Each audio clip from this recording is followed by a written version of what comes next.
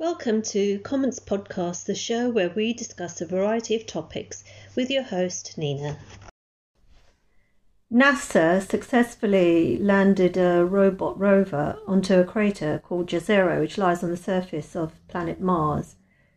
The robot left Earth a few months ago and has been named Perseverance, which is appropriate considering it took 7 months the journey through space for the probe to land on Mars from Earth.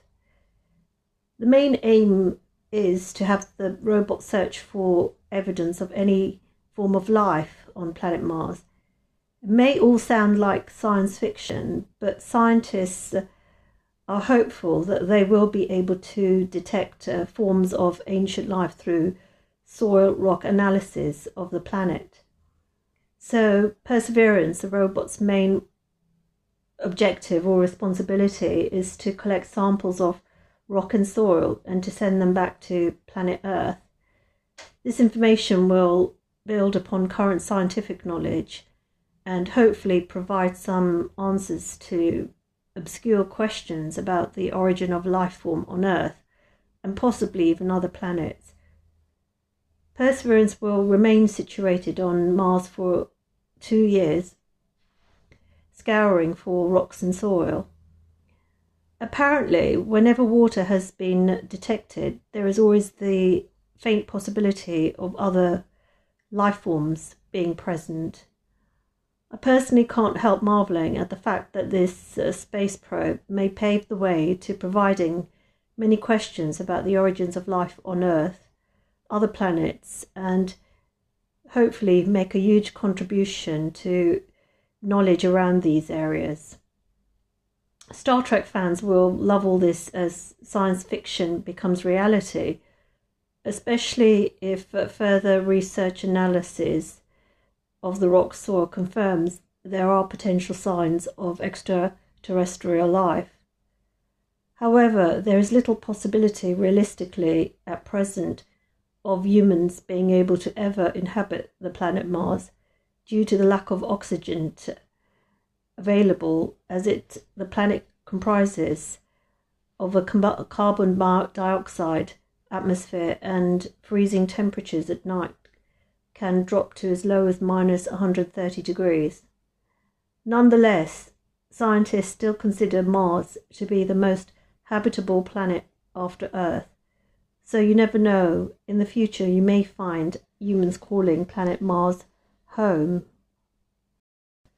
Apparently, millions of people around the world watched the probe Perseverance touch down on Mars when it first landed. Members of the public will still be able to view future live coverage from the probe, which should be really riveting. What is amazing is that it will be more or less in real time and broadcast live to viewers. We'll be able to access the broadcast through a variety of platforms, streaming live, including YouTube, Facebook, and of course you can still access the images via the NASA website. Already the probe has taken thousands of images of planet Mars, and these provide a bird's eye panoramic view of the planet's landscape. Exploration of Mars has been an objective of NASA since the 1960s, over 50 years, with some probes orbiting the planet successfully and others failing.